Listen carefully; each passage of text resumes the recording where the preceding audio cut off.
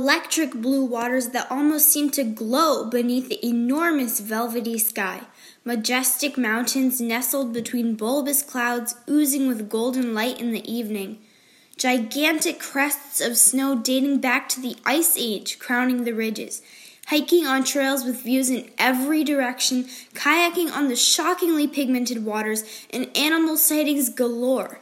Sound like paradise? It's pretty close. Welcome to Glacier National Park, Montana. I'm Ariel, your host. You're listening to Park Wake Up Call. This episode is about the geology of Glacier National Park and how climate change is affecting what the park is most famous for.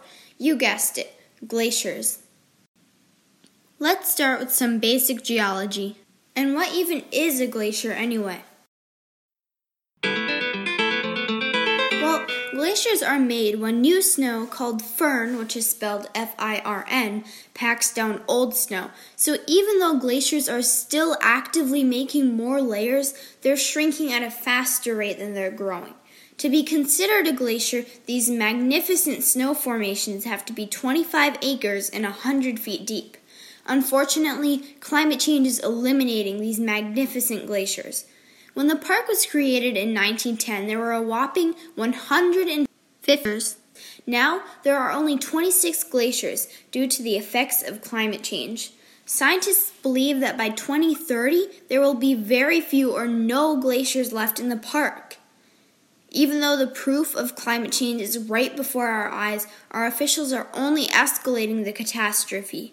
The future of our Earth is an issue that affects everyone. Our warming Earth doesn't discriminate. It's up to us if we're going to save it. Before I interviewed him, I attended Bob Schuster's Ranger program, Where Have All the Glaciers Gone? Mr. Schuster has worked at Glacier National Park since 1967 and has worked there for longer than any other ranger. He is still leading hikes to this day. He has experienced firsthand the devastating effect of the recession of the glaciers. I learned how people used to be able to walk straight from the Grinnell Glacier Trail onto the glacier in a few steps. As the earth warmed, people had to take more and more steps to reach the melting glacier. Now, Grinnell Glacier, at less than a third of its original size, is not safe to walk on at all. Where there was once a tiny pond of melted glacier water below Grinnell Glacier, there is now a ginormous lake of vivid blue-green water, which you will see if you do the Grinnell Glacier hike. Here's my interview with Bob Schuster, the longest-serving ranger in Glacier National Park. Okay, can you please introduce yourself? My name is Bob Schuster, and I'm a park ranger interpreter at Glacier National Park. Thanks. Okay. Do you have a favorite hike or activity in the park? Well, doing the conducted hikes, I take people on conducted hikes and point out vegetation, geology, history, a variety of things. Mm-hmm. I enjoy doing that. That's why I love this job.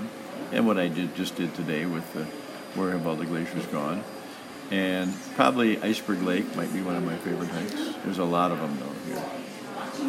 How many miles of trails are there in the park? There's 700.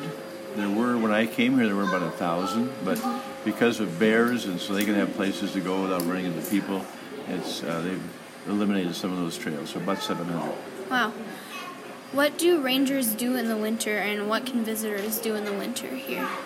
Okay. Most of the rangers that you meet are seasonal, like me, and they're teachers, or some would be younger kids that are maybe still going to college, or work like at a ski resort or someplace like that. The rangers that are full-time, like here, they don't stay in any glacier. This is completely shut down except for a caretaker. They'd go to St. Mary or West Glacier, and they do training, they do work on budgets. There's a variety of things that they'll do, but they get a lot of training into. What made you decide to become a park ranger, and what steps did you take to get there? Okay. Well, I was lucky. The college I was at had a government career day, and I just kind of stumbled upon it. I talked to a ranger from Crater Lake, and after talking to him for a while, I thought this is something I really like to do. I enjoy meeting with people, but I also enjoy science and wildlife. That was my background, and so that's how I got interested. It's really changed a lot. Today, if you want to apply for a ranger position, it's all online. It's called USA Jobs. It's a little more complicated than when I did it. Individual parks did the hiring, and I actually applied to every park in the West because I thought this is something I wanted to do, and I got very lucky that Glacier National Park was my first offer. Wow. But now it's online, and I think it's by region, and certain parks, you're kind of limited to how much you can apply, and it's difficult to get out. A lot of people want to do this, but people get hired every year. Have you seen any small changes in the park, like in the trails or the signs or the animals or anything like that? I've seen changes in animals. When I first came here, it was more rare to see bears here, and now we see them more commonly. And also moose, and that depends on the habitat and how it changes. So moose were very rare here, but now moose are pretty commonly seen here too. So I've seen changes in the animals that way. I'm trying to see if I've seen any that have been diminished. It seems like up by Iceberg Lake I don't see as many goats, but I'm not sure how scientific that observation is. And what was the other question part of it? That was it. Okay. And then also, what is the most important thing that we can tell the public about the park?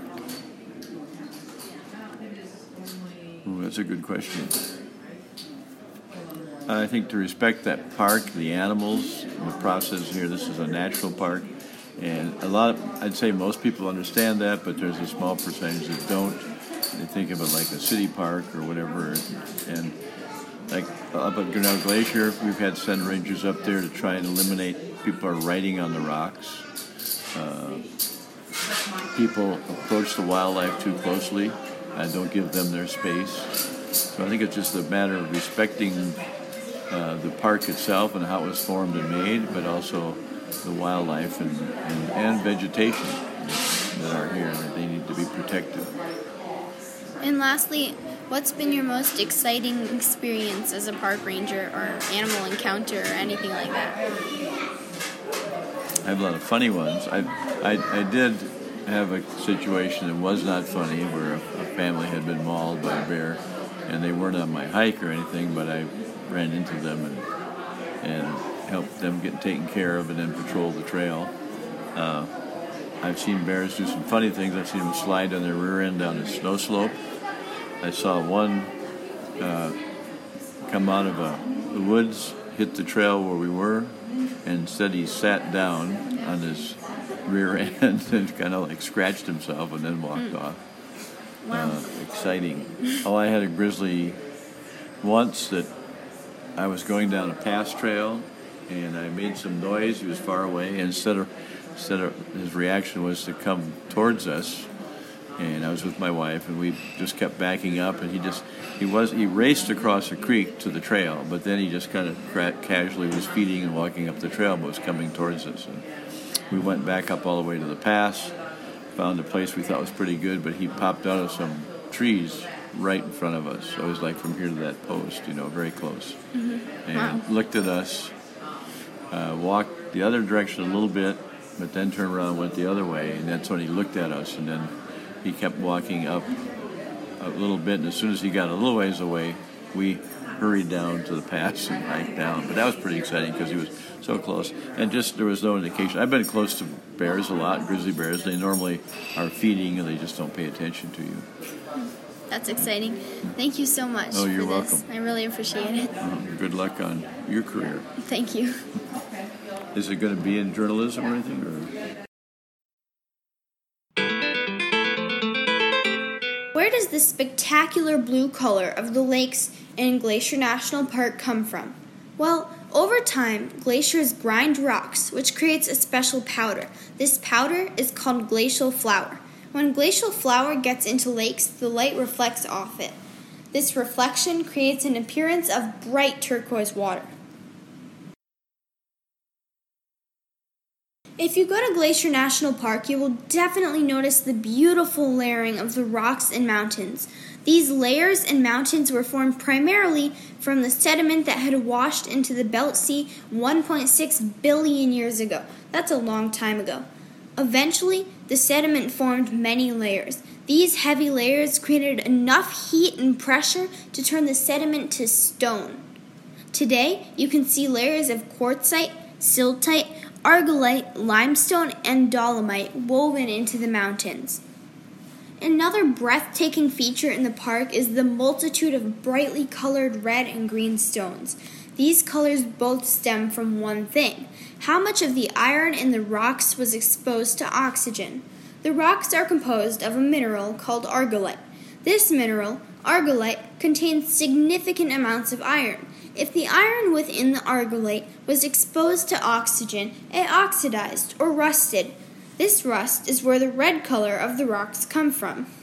The green rocks, on the other hand, were deprived of oxygen because they formed under the same Belt Sea that formed the layers in the rocks.